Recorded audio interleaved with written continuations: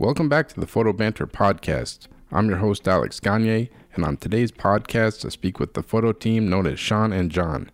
They have worked with clients such as Beats by Dre, Coors, Facebook, People Magazine, Time Magazine, and GQ, to name a few. In this interview, I talked to them about how they joined forces and partnered to work together.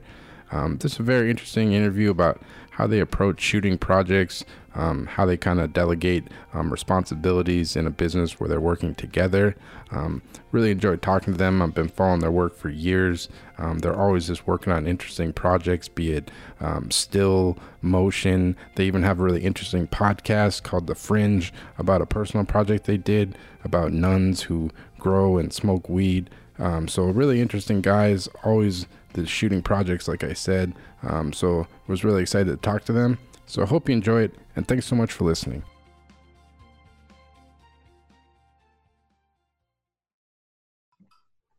All right.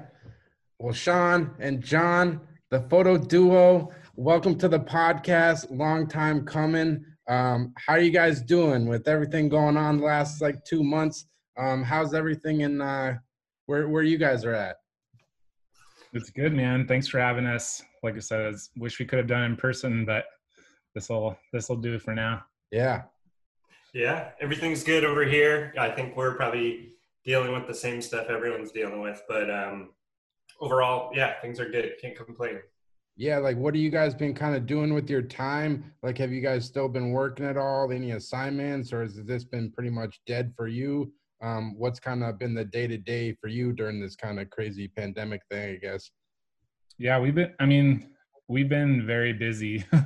Not necessarily with advertising or editorial work. There's been a few things here and there and a couple things coming up, but for the most part, it's just been kind of doing personal work and having personal life milestones, if you will. So I just had my second daughter, and John's about to have his first son. Oh, wow. Congrats. And he also just bought his first house. So apart from those huge areas of focus, we've been trying to stay busy. Yeah, it's always been talking to you guys for a while and following you along for a couple of years now. I think you guys always got the pedal to the metal. It seems like you guys just always utilize your time well. You're always shooting projects. It's just there's no downtime for you guys pretty much, huh? It's always just trying to, even if you're not shooting an assignment or an ad campaign, you're trying to figure out the next thing, right? Yeah, that's kind of been our MO lately. I think in the past, the only times where things have gone had a downturn for us is when we get complacent or when we're not that way. And so over time, we've kind of learned oh, it's slow. That means we got to work harder. That means it's time to figure out what our next personal project is. Or even if it's just hey, let's get in the car and go somewhere and go shoot some photos and see if something comes of it. And maybe it'll turn into a project, or maybe it's just, a day of shooting. But we've realized that a key to us being happy and, successful in keeping the wheels turning is just always working, always trying to produce something, create some sort of work. Yeah. Yeah. And I think also we realized, earlier on in our duo career, we were sort of trying to figure out our identity and how can we get paid work, obviously that's the key to surviving in this game. And I think early on we were trying to follow trends and do lifestyle stuff, but it never felt authentic. Mm-hmm. And so the only thing that did feel like us and felt authentic was to do these personal projects. And that was also the thing that when we'd have a meeting or enter a contest or anything, the stuff that people always reacted to is our personal work, obviously. Mm-hmm. And so it's kind of the obvious way, it's the only way. Yeah, no doubt. And what have you guys been hearing? Have you been keeping in contact with any of your ongoing clients, be it editors and art producers? Have you kind of talked to them during this whole pandemic? What are they kind of saying about assigning work and moving forward? Have you kind of been in contact with any of those people during this, I guess? Yeah. Go ahead, John. Yeah, we've been just trying to stay in touch. I mean, it's kind of the same thing we're always doing. Is like anyone we've worked with, anyone anyone we like collaborating with, we just try to stay in touch. And sometimes that leads to work, or it leads to just staying in contact with people, which is always good. But yeah, it's a weird situation to be in when the pandemic first really hit and everything stopped, and it's kind of like, okay, what do we do now? But I think what's been good for us is just staying in touch with all the same people and just keeping those relationships alive. And it feels like things are starting to move again. We're at least starting to hear about potential jobs and people trying to find workarounds and creative solutions. But yeah, in the meantime, we've just tried to just stay in touch with all the people we like staying in touch with in general. Yeah, because I think. Oh, sorry, Alex. Yeah, I feel like you probably have something similar to this because you're really into sports and things like that. A lot of my friends prior to photo are not as into art, and they're more into like sports and things like that. So I feel like a lot of the clients that we've befriended are, other creatives that we've established relationships with, and just have a lot of common ground. So they've just, the ones that we talk to have become friends, so it's been like a great way to collaborate and to work together.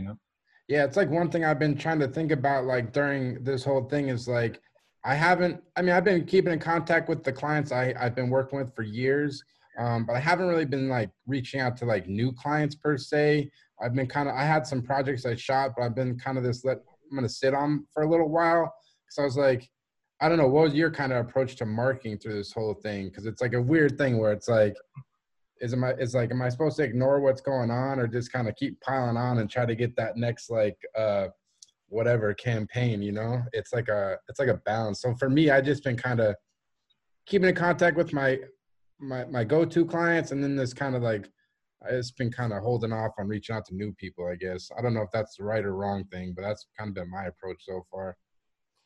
Yeah, we had we've been kind of leaning more and more into email marketing. We used to do a lot of print promos and stuff like that, but although we really like doing them, and we still do them from time to time, it was like those are better for in-person meetings, being able to hand them to people.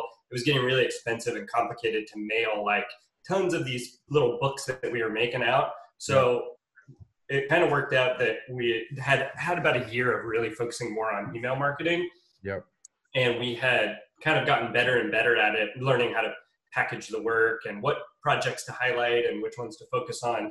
And I think we had created what was our best one yet. And it was like ready to go. We had like a big Uber job that we shot that was photo and video. We had a thing for GQ that was photo and video. We had like all these projects that we were really, really proud of.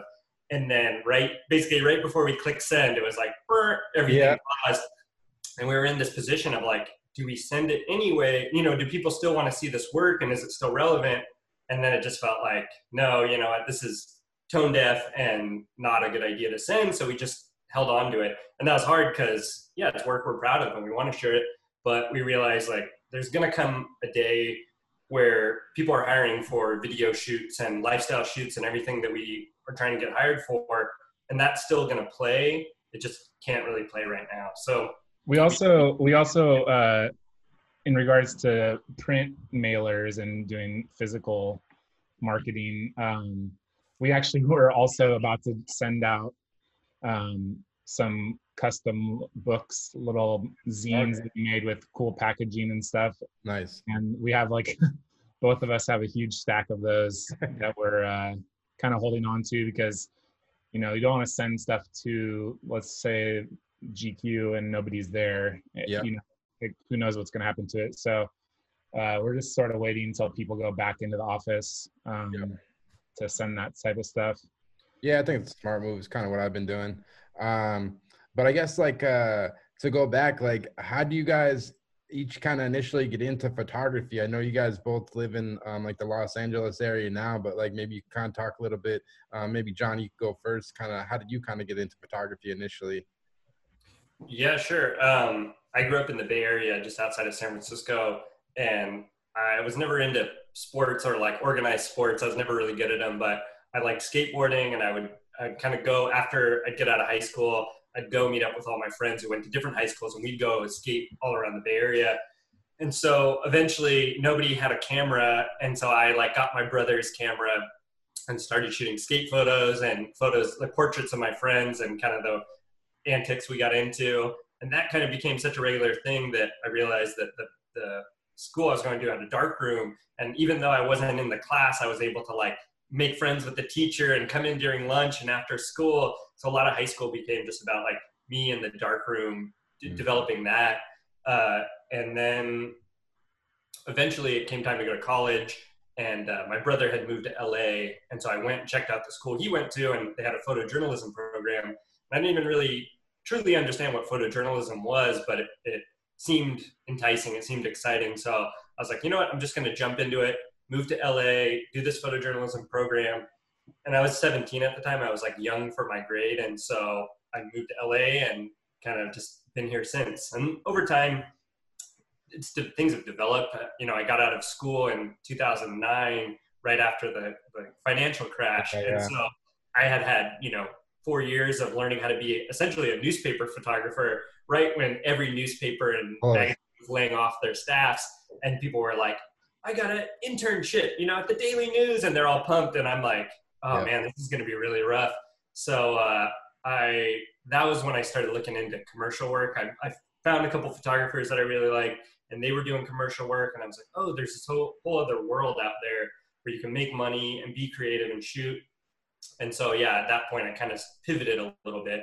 It was good. I think I learned the roots. You know, my roots were in photojournalism and storytelling, but then kind of moved into the world of telling stories for brands and for magazines and stuff like that. Yeah, I really, because even like looking at your guys' work now, there's a lot of photojournalism, like in it a little bit. It's more stylized than like your newspaper photographer, but there is a lot of the projects you do for yourself has like a photojournalism kind of touch on it. Was that kind of something similar to you, Shaughn? Like, what was kind of your starting out with photography? Yeah, I mean, I got started. I did some study abroad programs while I was in my undergrad at UC Santa Barbara, and those were focused on. I did 3 of them. 1 was photo and 2 were video, and I had some really inspiring teachers, and kind of got a insight into what a career in photo and video and the arts looked like, and that it was a real possibility that and an exciting one. And so I kind of pivoted at that point. I finished school, but then I took some city college classes with one of those teachers, and eventually went to school at the Academy of Art in San Francisco. I did a graduate program there in photography. Yeah, so you guys went opposite directions. You went south, they went north. Yeah, exactly. Yeah, and then so I did that course. It was very trying times for me creatively, kind of trying all sorts of different things from fine art to studio stuff. But ultimately, I think documentary style photography has always just been kind of where I feel the most comfortable. And so, yeah, I think in our personal work, certainly, but in our advertising and in editorial, even when we do portraits, I feel like we really approach things in a documentary standpoint, whether it's actually documenting something as it's happening or creating a scene that we can then shoot like documentary photographers. Yeah, no, it makes sense. And like when you guys kind of got out of school, did you guys just kind of each go straight to shooting, or do you kind of go the assisting route like a lot of people do when they kind of first get in the business? Or what was kind of, maybe John, what was kind of your first step into the business, I guess? Yeah, there was definitely a bunch of steps between getting out of school. I mean, I was shooting when I came out of school, but it was, you know, little things like everyone starts with weddings and headshots and just whatever work you can get. But then it was through working for a couple of those photographers that I was talking about where I was like, oh, there's this whole world of commercial photography. So I started assisting for like very little money in the beginning, slowly working up till I was like, oh, okay, I can be a working assistant. And there's, you know, a whole career there, which I realized was a really good place to learn a lot of the stuff that I felt like I didn't learn in school. Yeah. And then somebody turned me on to Art Streiber. They said, hey, he's got this internship program and it's really great. And, you know, he'll really teach you a lot of things that you want to know. And so I went and met with him and his team and was able to get this internship. And that's where I really feel like things went from just like working for a few photographers here and there to like really seeing how it's done on the highest level.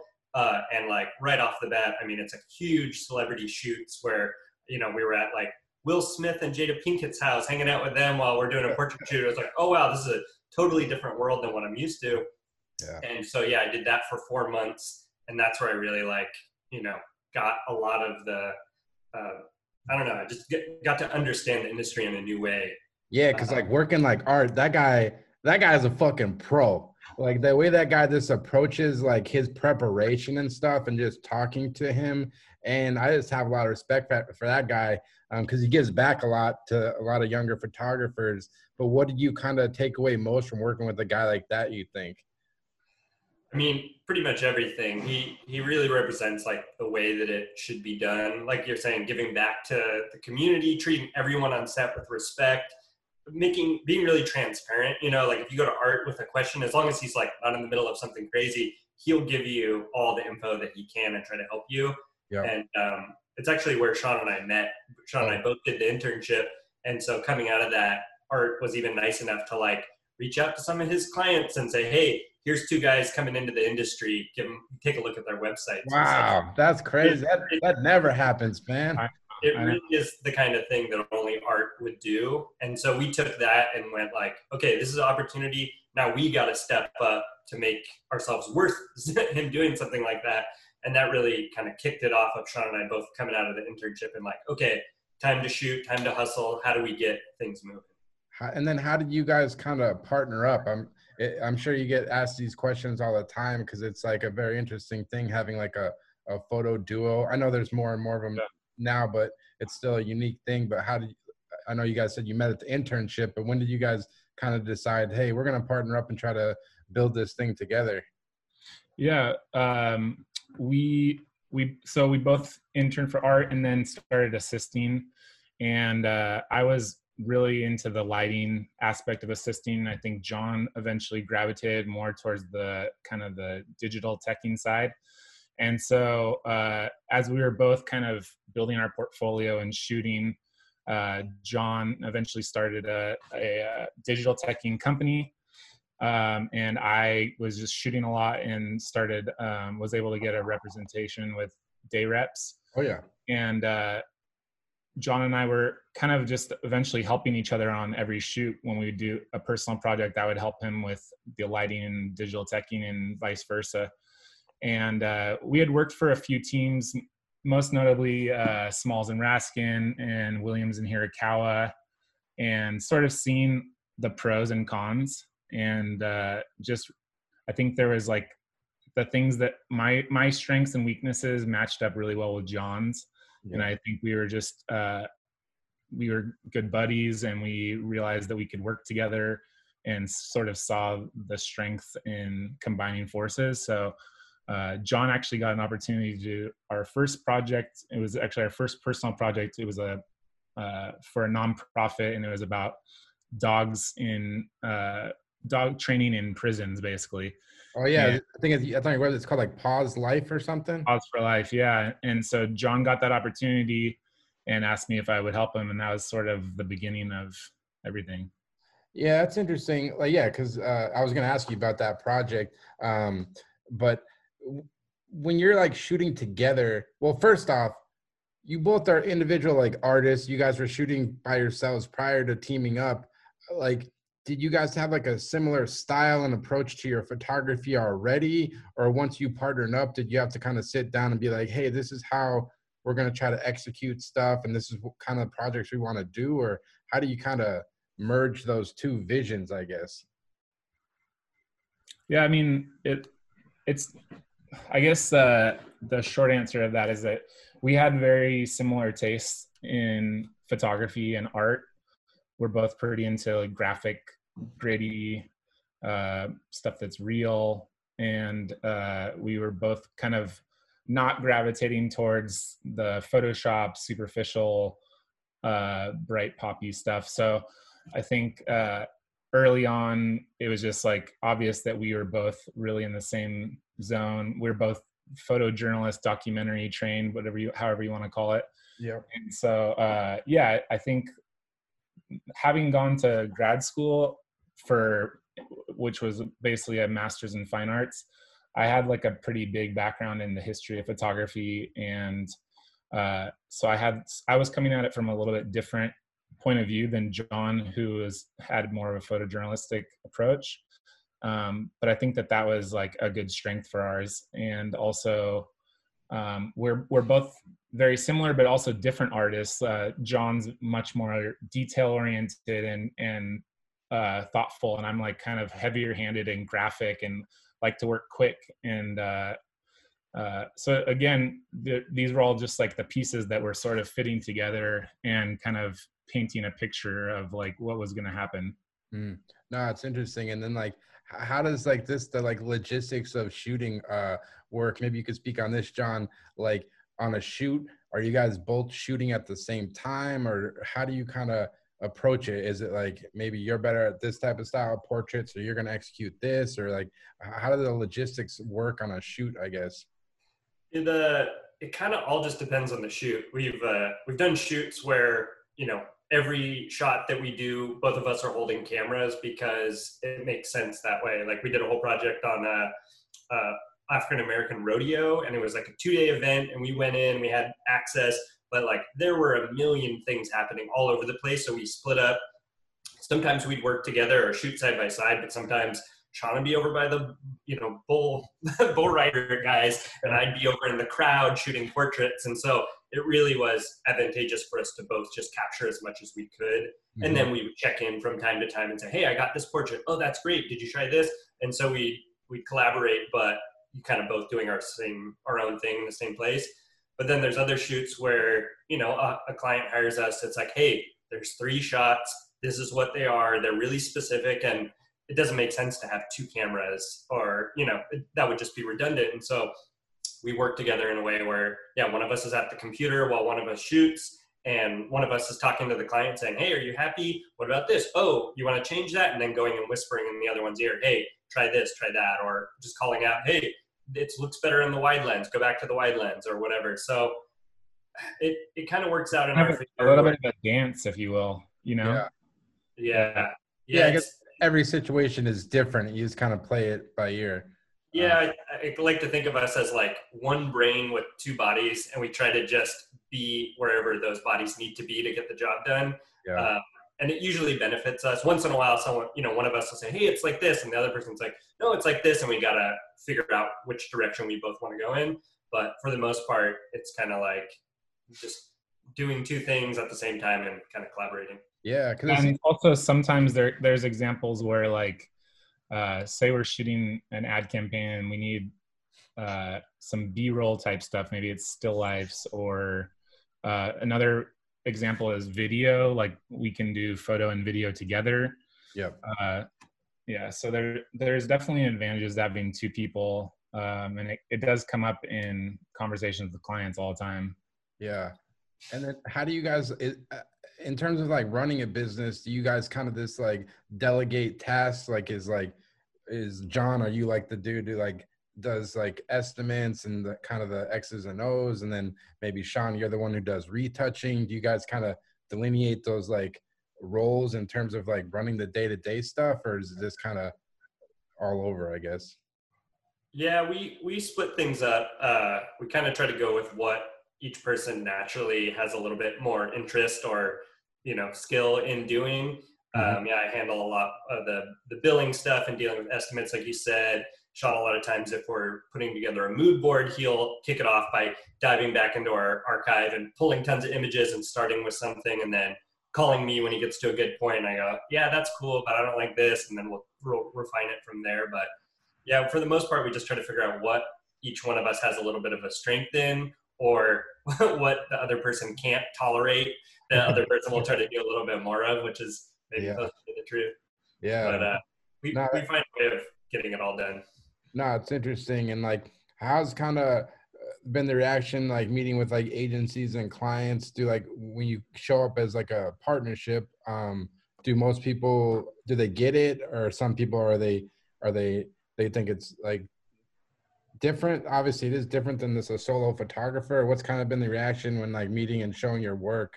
Do you feel like it's kind of been an advantage, like when you're working on these ad campaigns, you like you say, it's like another thing you can kind of market, like, hey, we have 2 photographers instead of 1? Is that kind of part of the thought process, or I don't know? Yeah, I mean, I think it's sort of a mixed bag. I think nowadays, especially, it's not as rare to find duos. Yeah. Although I think usually it's like a husband-wife combo, but not always. But surprisingly, there are a lot of people who just cannot understand the possibility of working with someone else. But kind of our thought process is that we're always working in teams anyways. When we're doing projects, especially advertising, you're working with a bunch of people. And so working with a team or working with 2 people on all this stuff is pretty kind of just par for the course as far as we're concerned. I think we're both pretty easygoing, maybe John more easygoing than me. And maybe that's how it works well. Yeah. And then in terms of like personal projects and stuff, like how do you guys decide what you're going to work on? Will you guys work on projects like independently sometimes, and then this kind of like come together with the work, or is there always this kind of collaborating on those projects? And how do you kind of make those decisions, like, hey, we're going to spend the time to work on this project, I guess? That's kind of the same as like what we were saying before. It depends on the project situation. There are projects where Shaughn will find something he'll be super excited about, and I'm like, yeah, that sounds cool, but I'm not sure where to start. And he'll be like, let me jump into this. I'm going to do a bunch of research. I'll send you some links. I'll send you this. And he'll kind of run with it for a little while. And then at a certain point, we'll kind of join up and figure it out. Right now, things are a little more difficult than they usually are because we can't physically be in the same space like we normally are. Yeah. And so, yeah, we've kind of had to find workarounds. And so we're currently working on this personal project where we have a journal that we pass back and forth, we'll drive to each other's house and drop it off. Yeah. And it's a whole mixture of things with like our photos and collaging and writing letters to each other in it and stuff like that. Yeah. And it's been really fun, but it's almost by necessity been something we both have to work on our own and then hand it off and not see it for a couple of weeks and then wait to get it back. So yeah, I think just every project is a little different, and we kind of have to be flexible about when we work on something on our own and when we can truly collaborate and work on it simultaneously. Yeah, it seems pretty cool. Like being that you're a partnership, it's like you feel you guys kind of motivate each other. Like you can't really slack, because if one person slacks, then you're fucking up the whole team here. So you feel like that's, being that you guys both shot independently before, and then once you teamed up, is that kind of like a big advantage of being able to, like, you guys feel like you kind of feed off each other a little bit? Yeah, it's pretty funny that it seems like when one person's feeling a little low or less motivated, all of a sudden the other person is just fired up about something. Yeah. I mean, we're both really self-motivated, and we feel super lucky to be doing what we're doing. So, and also I feel like, we have bills and families growing, and like you don't need a lot of motivation when you got kids and houses and things like that. So yeah. I think for us, it's just like, I think that the hardest thing is how to stay motivated when things are going really well, when you're shooting big jobs and traveling and all this stuff. How do you keep the pedal to the metal in between those times with personal work and marketing and things like that? But I mean, at the end of the day, we both are artists. And so regardless of what we do as a job, like, we're always making things and doing projects and stuff. So it just sort of makes sense. Yeah, no doubt. Yeah, there's definitely a strength to having like a partner in accountability. There's definitely days where I'm like, yeah, if I wasn't thinking about Shaughn, I could just like go hang out in the park all day or do whatever. But like, what if Shaughn calls me and asks me what I'm up to? I want to have something good to say. So I'm like, okay, I'll get a little bit of work done. I'm still going to go to the park, but I'm going to get some work done so I can share that with him. We also have done a little bit of not consulting, but hiring consultants. We worked with this woman, Carolyn Potts, for a period of time. And it was good to even have a third accountability partner so that Shaughn and I would work on what we would, but then we do like a Zoom call with her or whatever. And she'd be like, okay, that's great. And that's great. But you went to that networking event. Did you write down the names of the people you met and follow up with them? And we're like, oh, no, we didn't do that. And she's like, okay, well, you should do that. And she helped us kind of figure out how to get out of this like roller coaster marketing thing that we all do where, when things are slow, you do a ton of marketing and you reach out and you do personal work. And then when you're busy, it all drops off and it's like a black hole. Yeah. And I think that was part of the problem why we would have starts and stops a lot. So now we try, we're not perfect at it, but we try to, no matter what's going on, at least have something going on as far as personal work or marketing or whatever it is. Yeah, I agree. That's something I kind of struggle with early on is like you said, you can get busy and like you can have assignments for like 3 weeks straight. And then the marketing falls by the wayside for those 3 weeks. You didn't send any emails out to any people. So it's like, it's almost, at least for me, maybe you guys would agree. It's like setting up a plan. So then it's just like, even when you're busy, it's already this kind of in place to keep on moving while you're busy pretty much. Yeah, it's a lot of building systems. That's one of the things the big takeaways from working with Art Stryber. He's like the master of systems. He's got a system for everything. And if he doesn't have a system for it, he's about to make one. Yeah. And so we definitely try to follow that lead and try to create templates and systems and always trying to get more organized and also be open to reaching out to help from other people, whether it's consulting or having a rep or talking with people like Art or other mentors. We try to be open-minded. Yeah, because like, what did you guys take away from working with the consultant? Because I've never worked with them. I've always been kind of like hesitant. I'm like, so it's probably the wrong way to look at it, but I was always just like, why am I going to ask some person that's not a photographer to tell me what to do? You know what I mean? Like they haven't gone through it, but I guess that's probably a closed-minded way to look at it. But what made you guys want to like work with a consultant? What did you take away from that partnering with them, I guess? Well, I think the biggest thing that we realized is that even though we consider ourselves good photographers, that doesn't mean we're experts in marketing or promotion or any of the other things. And there are people out there who that's their whole life. So the one that we worked with was a rep for 20 years. So she brought a lot of experience as far as like, why do people reach out in the first place? How do they hear about you? Where do they find you? All that stuff. I'd say the biggest takeaway was just that you can kind of never let down. You can never think that you're okay or just let things sit for a while. You kind of always have to be pushing and doing something. Yeah. And also that like same with Art, there's these systems. And if you haven't built a system, assuming that 6 months from now, you're going to be doing what you are today is kind of a pipe dream unless you build a system to keep yourself on track, to make sure you're doing all those things. Yeah. I like it. You've opened my mind, man. I'm going to give him a chance, dude. Yeah. I feel like most maybe not all of them are necessarily former photographers, but most of the consultants that I know of have pretty good standing in the business, whether it's like they were a rep or they used to work at ad agencies. So they still have great insight into our business, even if it's not from like the, creative side. And really like, if you're a professional photographer, you don't really need help with that. That's what you do. You're an image maker and that's, you might take recommendations from other people, but at the end of the day, like you have your own vision.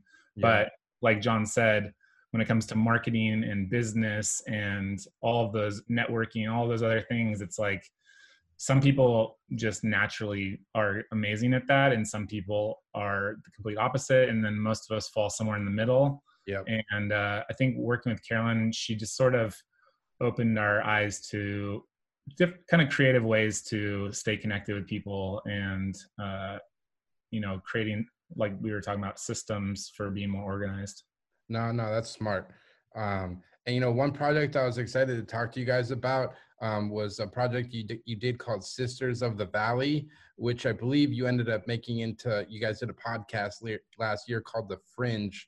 What was that project all about? Because it was like really interesting series of photos. I don't know if it was like nuns or something, and there was like they were like smoking weed and all this crazy stuff. But what was that project all about? Yeah, so that one actually kicked off a while back. I think we started shooting it in 2016, and we've been able to kind of keep the project going, continue being in touch with the sisters, and go visit them from time to time. Yeah, and we even did a podcast about them where we kind of dive deeper into their personal stories, and you get to hear their voices and hear their backstories. But yeah, essentially they're nuns, although they're not affiliated with the Catholic Church. They kind of started their own order, their own version of being a nun, and that includes growing weed and selling, cannabis products, smoking weed. And so, yeah, we'd go up to their farm, which is in like the Central Valley, Merced, California, and hang out with them, and they do like these rituals around the bonfire and blessing the weed before they cut it down and all this stuff, and we just were from the beginning totally fascinated and totally intrigued. So yeah, it's kind of how our personal projects work. It's like we hear about something and we're just like, oh my god, that's too good, that can't be real, and then we just dive into it. Yeah, it's like those. Yeah, what are you gonna say, Shaughn? Sorry, no, it's definitely been our most popular project. I mean, it's pretty crazy. We still, like John said, we've been doing that project off and on for 4 years now.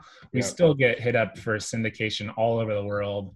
People are just so fascinated by the story. It's just, yeah, it's fringe religion. It's like everybody's interested in that. It's like you saying, like when because like it's hard to find a good project sometimes. So like when you find one, it's just like lightning, it's just like, all right, you just know already this is gonna be a gold mine, pretty much. At least for me, like when it pops up, it's like, all right, I got one.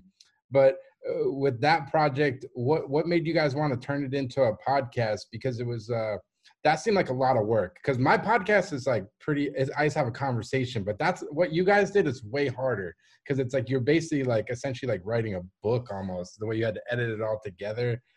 What kind of made you guys want to try that, I guess? Yeah, I think that kind of was born out of visiting them and hearing all these stories that we just realized were not necessarily impossible, but just challenging to capture in a photographic sense. Some of the nuns come from really crazy backgrounds, where one of them was a Catholic nun in the Catholic Church, and opened up to us about being abused by priests while she was a nun, and that led her to leaving the church and finding the weed nuns and becoming one of them. And so you hear a story like that and you're like, how do I capture that in a photo? I mean, that just doesn't, it's hard to figure it out. And so I had bought some audio equipment off a friend of mine, and brought it with us, and just thought, what, let's just record some of these stories and see what happens. And we had a plan to do a podcast series. Each episode was going to be about a different group, and we figured the nuns were a good place. That'll be episode 1. Yeah. But after starting to record some of their stories, it was like, oh man, there's just too much here to try to fit into a single episode. It's going to be like 10 hours long. So why don't we just make season 1 just about, the Sisters of the Valley, telling a bunch of their stories and trying to tie the whole thing together. And then season 2 will be about flat earthers, or about ghost hunters, or about whatever other fringe group we were interested. That's cool.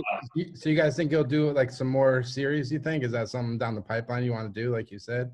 Yeah, that's the goal. We're still in the middle of season 1. We haven't wrapped it up.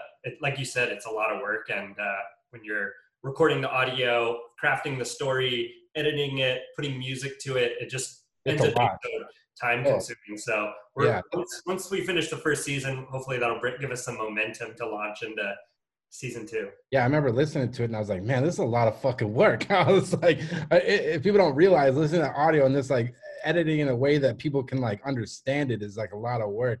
It's kind of random side note, but have you guys been watching the Jordan Last Dance documentary at all? Oh, I still haven't started watching it. You gotta watch. It's so good. It's 10 parts, but it's just the way they like edited it together. It's just like, it's really incredible. Like I don't do much motion work, but it is amazing to see how people can like compile all this footage and make, like you're saying, like make it make sense. Like you had all that footage, but yeah, I mean, we love podcasts, first of all, like we both listen to a lot of podcasts, and we also love watching documentaries. So, I mean, I think it's just kind of naturally we love telling stories and love learning about weird stories. So it's just kind of a evolution, you know? Yeah, I could definitely see like Sisters of the Valley, like on Netflix or something for sure. Like you got to be right there next to Tiger King, man. I know, right? That's um, cool. yeah, for sure. And you know, one thing I think a lot of like photographers like struggle with is like when you first get into the business, you're like shooting like editorial little jobs here and there. They're fun, but they don't pay a lot usually. Um, how did you guys make the jump into like more advertising clients? Because I know you guys have shot for like a lot of big clients like Facebook, Uber, Beats by Dre. How do you kind of get your foot in the door of those advertising agencies when you don't have any ad work in your book? Yeah, I mean, the truth is that all of our big jobs have really come from constantly putting out personal work. Really, like some of the entry, like we did a thing for Coors that came from the rodeo that we shot, and the dog project has led to a lot of things, and the Sisters of the Valley has led to a lot of things. So I think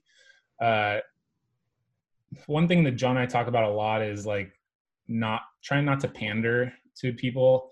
And it seems that like if you want to get people's attention, then you need to make personal work. That looks different for everybody else. But if you're making a portfolio of lifestyle advertising stuff, unless you just have great connections or something, it's just like people don't want to look at that. There's so much of that out there. Yeah. But if you do a portrait project about something really personal to you, or a documentary project, or a still life, whatever your area of expertise is, if you're really passionate about it, then that comes out in the work, and people get excited about that. Yeah, for sure. Yeah, I'll add that. I think that, if at the end of the day, what really gets you excited is like athletic work or whatever, and you do a really amazing test shoot of athletic work and you pour your heart into it and you make it your passion, then people will probably respond to it and react to it. I think it's when you kind of are just doing it because you think that's what's going to get you the job or get you in front of somebody, that's when it starts to feel just like you're trying too hard, or it's not, the heart isn't in it. So yeah, I mean, I think that it is, like Shaughn said, it's different for everyone what that passion project or personal project will be. And for us, it happens to be like weird fringe groups and, documentary style gritty projects or whatever. But I think honing in on what you really love and are passionate about and making that your personal work, that seems to, at least that's what in the past has worked for us. Yeah, I agree. People can sniff out bullshit, man. Yeah. and also, truth be told, it's just like nonstop grinding for years. It's really one of the other things. I mean, there's sending mailers, doing networking, asking friends to connect you. I mean, there's certain people that we became friends with from working on one job, and then there's people that we've been like trying to get on their radar for years, and it's still like send them a promo, go to a networking thing and talk to them. And Instagram is really great for that. So like really it's just like a nonstop hustle. And I mean, one of my old mentors used to kind of say that, the photography side of things is a given. If you're a photographer, everyone that's a photographer is good at making photos in some way. Some are better than others, but like that's kind of the given. I think it's like the networking, the hustle, the organization, those are the things that set people apart. Yeah, for sure. You got to get used to like, if you want to be a successful photographer, successful anything, I think is like dealing with rejection. It's like you were just saying, like there's clients you've reached out to for years. You may have not worked for them. Like I remember early on, I went and showed my portfolio to Mullen in Boston like 10 or plus times before I got a job. And that was over the course of like 3 or 4 years. But it was like you're saying, just keep like, don't be annoying, but just kind of like every 4 months, every 6 months, it's like, hey, reach out, like, hey, what's going on? Here's my new stuff, pretty much, Yeah, I think there's that feeling of like, don't be annoying. That's what we're all worried about, is like, I'm annoying these people. They're busy. They don't want to get my email. They don't want to get this thing. But there's so many times where Shaughn and I are like, are we annoying these people? And then the next email is like, I'm so sorry, I've been really busy, but I love what you sent me and I've been meaning to respond. And so yeah, over time we've decided that we'd rather be a little bit annoying and get on people's radar than have that be the driving force of trying to not annoy anyone, and yet we're sitting at home twiddling our thumbs. Yeah, 100%. You gotta separate yourself from the pack. It's just like keep knocking on the door. Yeah, they're not coming looking for you. You gotta put your stuff in front of them somehow. Yeah, my approach is whenever I have new stuff, that's when I send it. It's just like, and then I kind of just reach back out maybe a couple of times, like you said, is just kind of keep banging on that door. That's really all you can do, just constantly be trying to connect with people and reach out. And you never know where connections and opportunities are going to come from. And someone works at this place now, but then next year they work at a totally different place that's super applicable to your work. So it's just like trying to build as big of a network of friends and people that you can, work with creatively, and then trying to stay in touch with them, which like nowadays through there's social media, it's easier than ever before to stay in touch with a lot of people at once, even though it's also has its downsides of like Instagram and just like driving yourself crazy. But it's a great place to be able to stay in touch with people. Yeah. Do you guys like pay attention to like what other people are shooting and like kind of like photographic trends or stuff? Or do you just kind of try to stay in your lane? Because like you're saying, like Instagram is great. I've gotten like so much work from it. And I think it's such a great tool. But then at the same time, I've gone down the traps of like comparing myself to what these people are doing and being like, oh, should I try this? Should I try that? Have you ever kind of fallen in those traps at all? Oh, yeah. It's safe to say that Shaughn and I both have a love-hate relationship with Instagram, and for different reasons. You know what I mean? We each react to it in a different way. But yeah, at its best, it's this amazing marketing tool and a way to connect with all the people in the world that you want. And at its worst, it's a thing that like can just ruin your day or make you feel shitty about yourself, or if you feel a wave of anxiety or whatever it may be. And so, I mean, we trade off. We have a shared Instagram account for our work, and we trade off kind of posting, I'll run it for a couple of weeks, Shaughn will run it for a couple of weeks, and we both check in so that we can comment and talk to people and whatever. But, there's definitely days where it just feels like too much, it feels like you're just being inundated with so much imagery, and whether it's feeling jealous that you didn't get the job that this other person got or an opportunity that they got, or feeling bad that you didn't post for the last 3 days and that you're, people don't know what you're up to. It can be anxiety inducing for sure. Yeah, definitely. And that one project, you kind of touched on it briefly. The first project I think you guys worked on, which was Pause. What was it? Pause for Life, right? Yeah. Yeah. How did that project come about? And was it intimidating going into a prison and like photographing all these guys? Like maybe you could explain a little bit about that project, I guess. Yeah, I'll start. I had been taking pictures for a nonprofit, just basically doing portraits of these dogs to help them get adopted and find homes. And the woman who was running the nonprofit's called Karma Rescue. They do really great work. And so she told me, hey, we're about to start this program where we're bringing these dogs from the kill shelter into a maximum security prison. We're going to have the prisoners, most of which are in there for murder, train the dogs, with the help of a professional trainer. And we need somebody to document it. Would you be interested? And I was like, hell yeah. Yes. Like, John wants to go to prison, man. Sign me up. But then once I started talking to her about it, she's like, we need photo, we need video. It's going to go for 8 weeks. And I was like, oh, wow, this is a lot. And again, that was right when Shaughn and I were starting to he'd help me on my shoot. I'd help him on his. We were already collaborating. And I was like, this is perfect. So it was Shaughn and I. We actually brought 2 other guys in to help, just dedicated to shooting video so that we could focus a little more on stills, but we did both trade off. And it was a really insane 8 weeks. I mean, we could tell. That's pretty amazing. Because like you never get to work on a project for 8 weeks. Like this doesn't happen. Like if you get a 3-day shoot, that's like good now. It's yeah, it was a trip. Man, in fact, I was just we went to the poppy fields which are out in Lancaster. I'm sure you've been seeing everybody posting photos about that.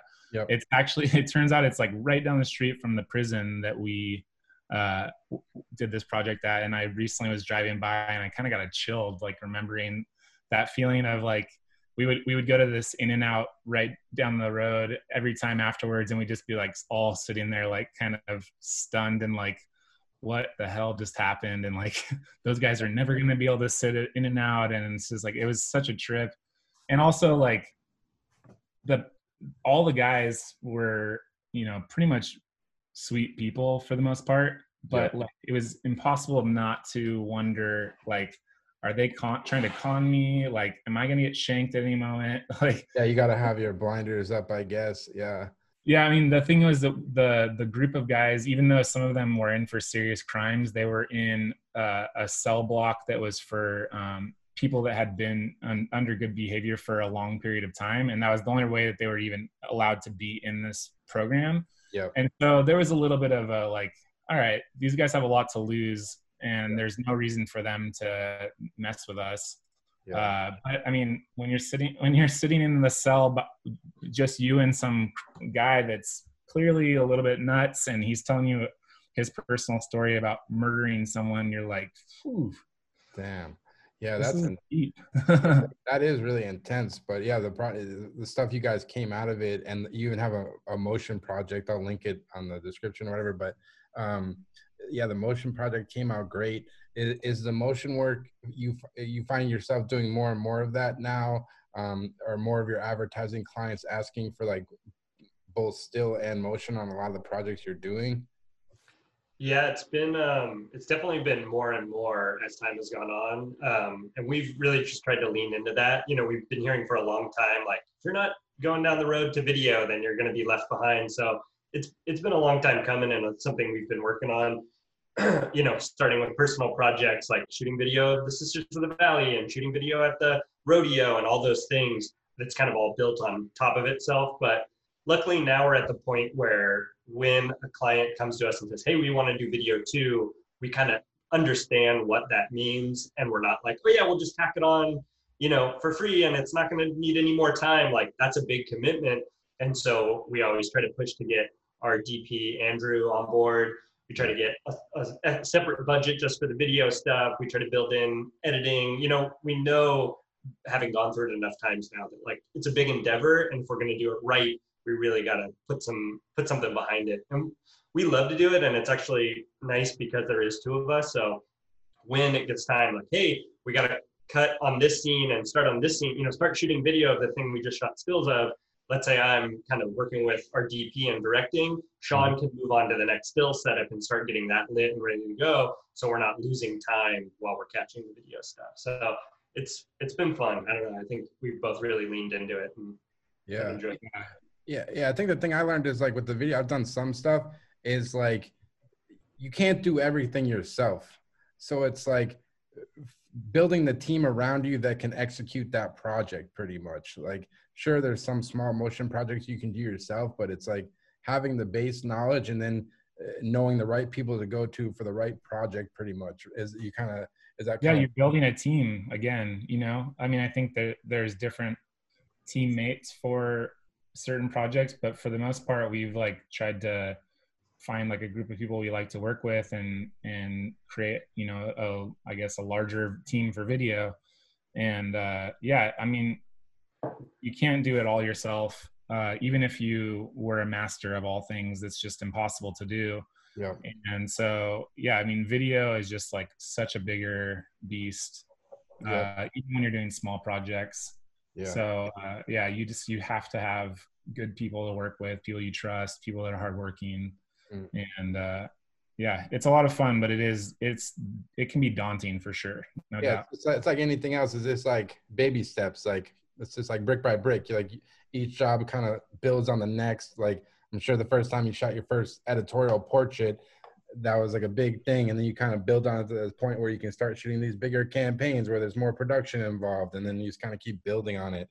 That's totally true. Yeah. I mean, we just recently did a sort of a video project with Uber Freight, and we're right before all this stuff happened, we were definitely trying to leverage that to start getting more commercial video work. And hopefully that'll happen after this is all said and done, whenever that is. Yeah, no doubt. Also, another thing we've been doing during this time is I'm getting my drone certification. Okay. So I don't know, I've been talking with a few clients and producers and stuff, and it sounds like at least in the near future there's going to be a push to try and do small productions, and if photographers can do photo, video, and drone, that's going to be like a huge advantage. And so we have a drone, and it just seemed like kind of obvious to just knock that out. It wasn't too much work. It's pretty interesting. And I think it'll just hopefully give us one more thing for our toolbox. No, definitely. And now you mentioned that, I saw a commercial last night. I forget what it was for, but I think it was shot in LA, and it was all drone shots of like empty highways, empty downtown. So I was like, yeah, it's like you're saying, if you got that extra tool in your toolbox, it's just like, hey, the phone will ring. Yeah, hopefully. How do you even do that? How do you get drone certification? Is it you can do that online, or like? Yeah, I mean, there's like all sorts of classes, online classes. I'm doing one called, I don't even remember what it's called, Pilot School or something. But then there's a bunch of other ones, and it's essentially like an online school. You can also, there's endless information online for free. But having just finished going through this course, I can't imagine doing the process without taking some sort of course, because it's pretty intense and a lot of information. Yeah. And it would be really hard to memorize all of that without kind of having some application. Yeah. But then, yeah, once you feel up to it, then you go take a test. I'm taking it on Monday, and you have to get a 70% or better. And then once you do, you have the license for 2 years, and then you have to reapply after every 2 years. And it's like, yeah, I mean, you really realize it's a pretty serious thing. Like, I think. Yeah, because I think all those drones you have to register with what is the FAA? The same thing as like planes and shit. So it's like the same. Yeah. Well, you realize like you're like really playing a serious game when you're flying a drone. If it's anything more than just like a few feet above your head. Especially if you're in a city, like you hit some like power lines or some shit, you could mess shit up. Well, yeah, like I ever since I've been studying for it, I've been really noticing, like around my house or wherever I'm at, when helicopters have come by or airplanes, I'm like, that airplane's pretty far away. That one would never be in my wheelhouse. But then I'm like, holy shit, that helicopter is like not very high above my house. I could have easily been flying my drone around there. It's pretty freaky. Yeah, it is crazy. Yeah, no, that's interesting, man. And another thing, I saw you guys shot a really cool campaign for Facebook, the dating app.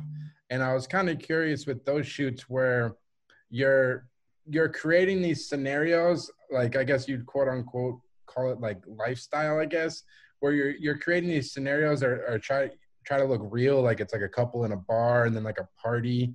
How do you approach those shoots? Because everything is like produced, and it's like I'm guessing you're bringing in talent for those shoots. How do you make it look real? Because that's like a real skill, you know? Yeah, I mean, that one was particularly challenged. We've done a couple of them for Facebook, and those ones have been challenging for reasons that are outside of our control. Yeah. But I think mainly what we try to do is a lot of planning on the front end, trying to be as prepared as possible and thinking through any possible scenario that could come about, whether it's time related or equipment related, and really trying to kind of play the scene out in your head before you even go through it. And then also, I think being open, a big thing that I feel like we're really good at is being open to things changing or mistakes, like embracing mistakes. Yeah. So, someone doesn't have the light pointed in the right direction and it goes off and it bounces off a wall and it looks amazing. Like, live with that, And I think a lot of times that those types of things have really helped us to be able to, first of all, from a lighting perspective, find ways to make light that feels real. But then as far as creating those moments, I think a lot of the times we just try to like not over direct people. I think you give them, sometimes we don't, sometimes we'll even start shooting before they know that we're shooting. Okay. Because they're just, if you're shooting two strangers, and they're just chit chatting, like they're being natural. The second you say you're taking photos, they're modeling and they're posing and they're not being natural. So we're always just trying to get people into as real of a circumstance, whether it's like going through an actual motion or like we said, trying different tricks to kind of break it up. Yeah, it's like creating a mood or something. Like maybe some set you got to play music, sometimes you don't. It's just kind of like, I guess, approaching it and trying to create that mood to execute that photo, I guess, right? Yeah, I mean, also I don't know that we're the best at it, but like I love hearing like these stories of like Richard Avedon, like some of the tricks and stuff that he used to play on people, or the things he would say to them to elicit certain reactions. I think that's really fun. Like sometimes just saying something weird or screaming out of nowhere, or a lot of times if we like the energy is just not there, we'll try to have like a little dance party or something just to like because there's like a big difference between like a fake smile and like an actual laugh. It's like it's just like you figure it out. But no, it's interesting. And let's see. Oh yeah, one thing I saw on your website, I love this section. You have a whole section that's called snaps, where it's just like, is that pretty much just kind of your day-to-day, this kind of little snapshots pretty much is your life? Yeah, essentially it's, we try to carry cameras around everywhere we go whenever we can. And a lot of those are film cameras. So that section kind of got born out of like all these film photos that we took while we were on trips or took while we we're at home or wherever we may be. And it's a slightly different aesthetic than the rest of our work. It's not as polished. It's a little more snapshotty, but it was feeling cohesive on its own. So we're like, maybe we just need to give that a place. You can post those photos on Instagram or whatever, but like maybe we need one place where you can see a bunch of them. And so we set up that section, and there are even times where we're like, we love that section so much. Should we just like make that, the overview or go that direction? But it starts to feel like there's a place for that, but there's also a place for something a little more polished, when it comes to, client work. I loved it because it just, because obviously we're all trying to make a living at this. So you have to, in the back of your mind, you got to think about how to make money from your work.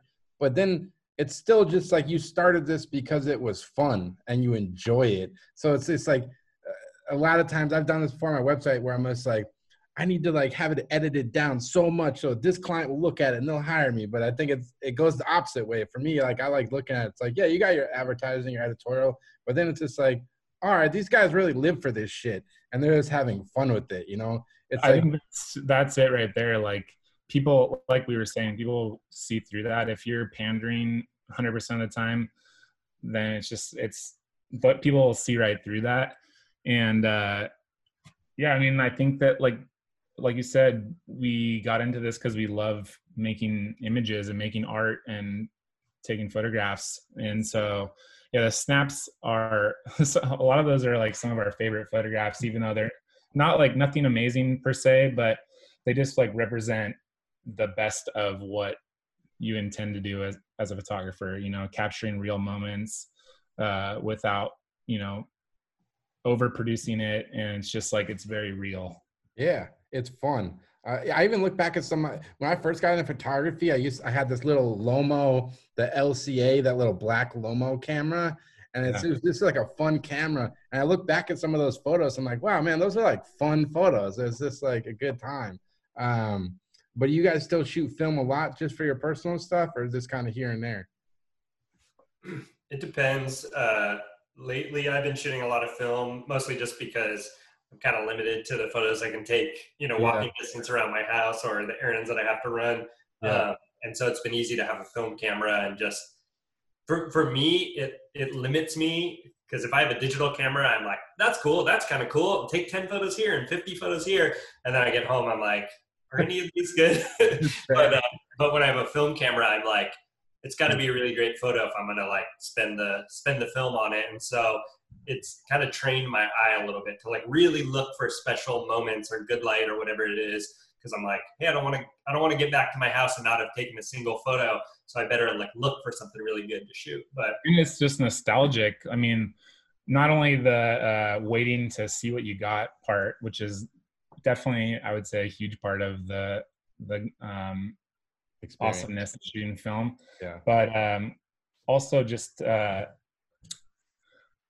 the preciousness of it and the way that it looks. Like I used to think like people would say, oh, talk about how the difference between film and digital, and I was like, I can't see a difference. But over the years, you're like, holy shit, there's a huge difference. And like once you get a taste for it, you're like, when you see an amazing film photo, whether it's shot on medium or large format or even just 35 millimeter, you can really start to feel the difference. Yeah. Between like square lines and circular dots, Yeah, even just the sounds of the camera and like holding my Hasselblad, it's just like that's just like a whole thing. It's fun. Yeah, we've gotten way into the dorking out on the camera gear. We've bought like all sorts of film. Yeah, I was gonna ask that. Who's the gear junkie in this duo? Who's the one who wants to splurge? There's always one, right? we're both pretty much into it. I think John is more sensible about when to spend money and not to, but we both definitely love the gear, and that's definitely a common denominator, I would say. All right. Yeah, cool. We came from a place of owning a digital capture company, so like owning like multiple computers and monitors and cameras and lenses that we didn't even shoot with, but we just had them because of that reason. Yeah. And then also just a personal love for film cameras and whatever. So over time, we've had to actually like pare down. Like if we're not using it, like we had a full like Hasselblad phase system. We just realized like it's not the right camera for us, even though it made sense to buy at the time. That's not our favorite camera to shoot with, so we sold it. But I think it's more challenging to try to like limit the cameras than it is to have a that's how I am. I keep it to one kit. I used to have a bunch, and then it's just like some people can do it. Like Frank Ockenfels, that guy can shoot like 35 different cameras and it works. Yeah. But for me, it just looks like a big pile of dog shit. So I just I think that's one thing that we definitely talk a lot about is how do you shoot all these different cameras and create a cohesive look? And that's really hard. I mean, Frank Ockenfeld is a perfect example, probably the best example of someone that can shoot something on the iPhone and on a 100-year-old camera and somehow make it all look like his work, Dude, he was shooting them on his computer screen, like webcam last week, and it was all in camera. I was like, what the fuck? I was like, it was like colored gels and stuff. I was like, I'll never. He's on another level. he is on another level. It's hard to compare yourself to Frank. He's just the best. Yeah. Well, anyways, I guess to wrap up, man, my last question, like you guys been at this for a while. What's kind of got you inspired these days? I know it's tough days, but like, what are you guys hoping to work on in the future, I guess? Shaughn, you want to go first? Sure. Man, I don't know why. I guess just being stuck at home and having a 4-year-old to have to entertain, I've just been doing tons of artwork and really inspired by the freeness of a 4-year-old's mind. And so we've just been doing lots of painting and collaging and building sculptural things. And I think it's really been exciting to get back into just like making things with your hands. And I think that's another thing that makes film so exciting is that it's like a physical item. It's not just all these like digital things. But we've also been working on that book, this personal project that's essentially an amalgamation of all of those things I just talked about, where we're collaging and making photographs and printing them and playing with those and making like a fun journal. And I feel like we really seem to gravitate towards this handmade feel. And I think that that's something I'd like to continue working on. Do you think that book, is that something because it's just like a one of one pretty much, or will you kind of like mass print it, or what do you think you'll do with it as like an end piece? Yeah, I mean, I'm hoping that we at least can share it on some publication. I would love to print it. It'll definitely go on our website. But actually, right before all this stuff went down, we had just finished a book project that we are hoping to get published. So that one was already in the queue. So Nice. that's step number one. But yeah, I mean, I think it's really cool, and I think it's going to be something super unique and a really awesome time capsule of this time period. So we'll see. Yeah. And how about you, John? Anything you kind of got on the Yeah. pipeline? Well, I normally am not too like focused on my personal life. It's like kind of work is work and personal life is personal. But my wife's pregnant right now, and so I've been shooting portraits of her around the house on these film cameras. So I have the idea that I'm going to have photos to show my son when he's born and when he's older, and how special that will be to see like your mom pregnant with you in the middle of a pandemic. That kind of makes it more interesting than just like a regular snapshot. So has your wife been like open to being photographed?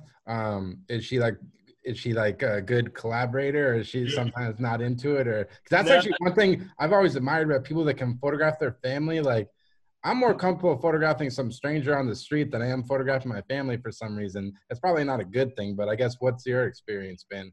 Yeah, I'm usually more the same way where I'm like, if you're not a nun smoking a joint, then like it's going to be an amazing photo. It's easy to take your work and compare it to what you've shot before. But no, she's a good sport about it, and she likes that I'm documenting this process. It's something that we might never go through again, and so I mean we're definitely never going to go through it like exactly like we're going through it now. So I think she's happy that somebody's capturing it, and that we'll have something for the future. No, Yeah. So between doing that, and then I'm also doing a project where I'm rebuilding. I took a shed in my backyard and I'm building it into my new office, which is kind of something I've always wanted to do. And I thought like, oh, in the future, I'll do it in the future. But with this, lockdown situation, I'm like, I got some time on my hands. So I've been kind of in the same way Shaughn's been doing a lot of the collaging. I'm like hammering, and I've framed out a window and doing all sorts. Shaughns getting his drone license. You're a carpenter now, man. I gotta get my shit together, man. I just been watching movies and shit. You gotta have your options open, man. Yeah. No, but yeah, that's awesome. Anyways, guys, can't thank you enough. I'm glad we finally got to do this. I've been going back and forth for a while. But for people listening, if they want to check out more of your work, where's the best place to go to check out more of your stuff? Probably our website is the easiest one. It's shaughnandjohn.com, and Shaughn is spelled SHAUGHN. Yep. And then John is JOHN. And then our Instagram, which is Shaughn_and_John. And that's probably the best place to keep tabs on us. Perfect. Well, I'll link it. And yeah, thanks so much, guys. Thank you, man. We really appreciate it. It was awesome. So there you have it. That was the Shaughn and John interview. I just want to thank Shaughn and John so much for taking the time to come on the podcast. It was a real pleasure talking to them about everything they've kind of been working on over the course of their career. Like I said, they're always shooting interesting personal projects. So definitely go check out their website at shaughnandjohn.com. That's SHAUGHN and JOHN. Really great work up there, as well as their Instagram at Shaughn_and_John. Definitely go give them a follow. And as always, I'll be having weekly podcasts on iTunes, Spotify, as well as my website, alexgagnephoto.com, and on my Instagram at alexgagnephoto. Thanks so much for listening, and take care.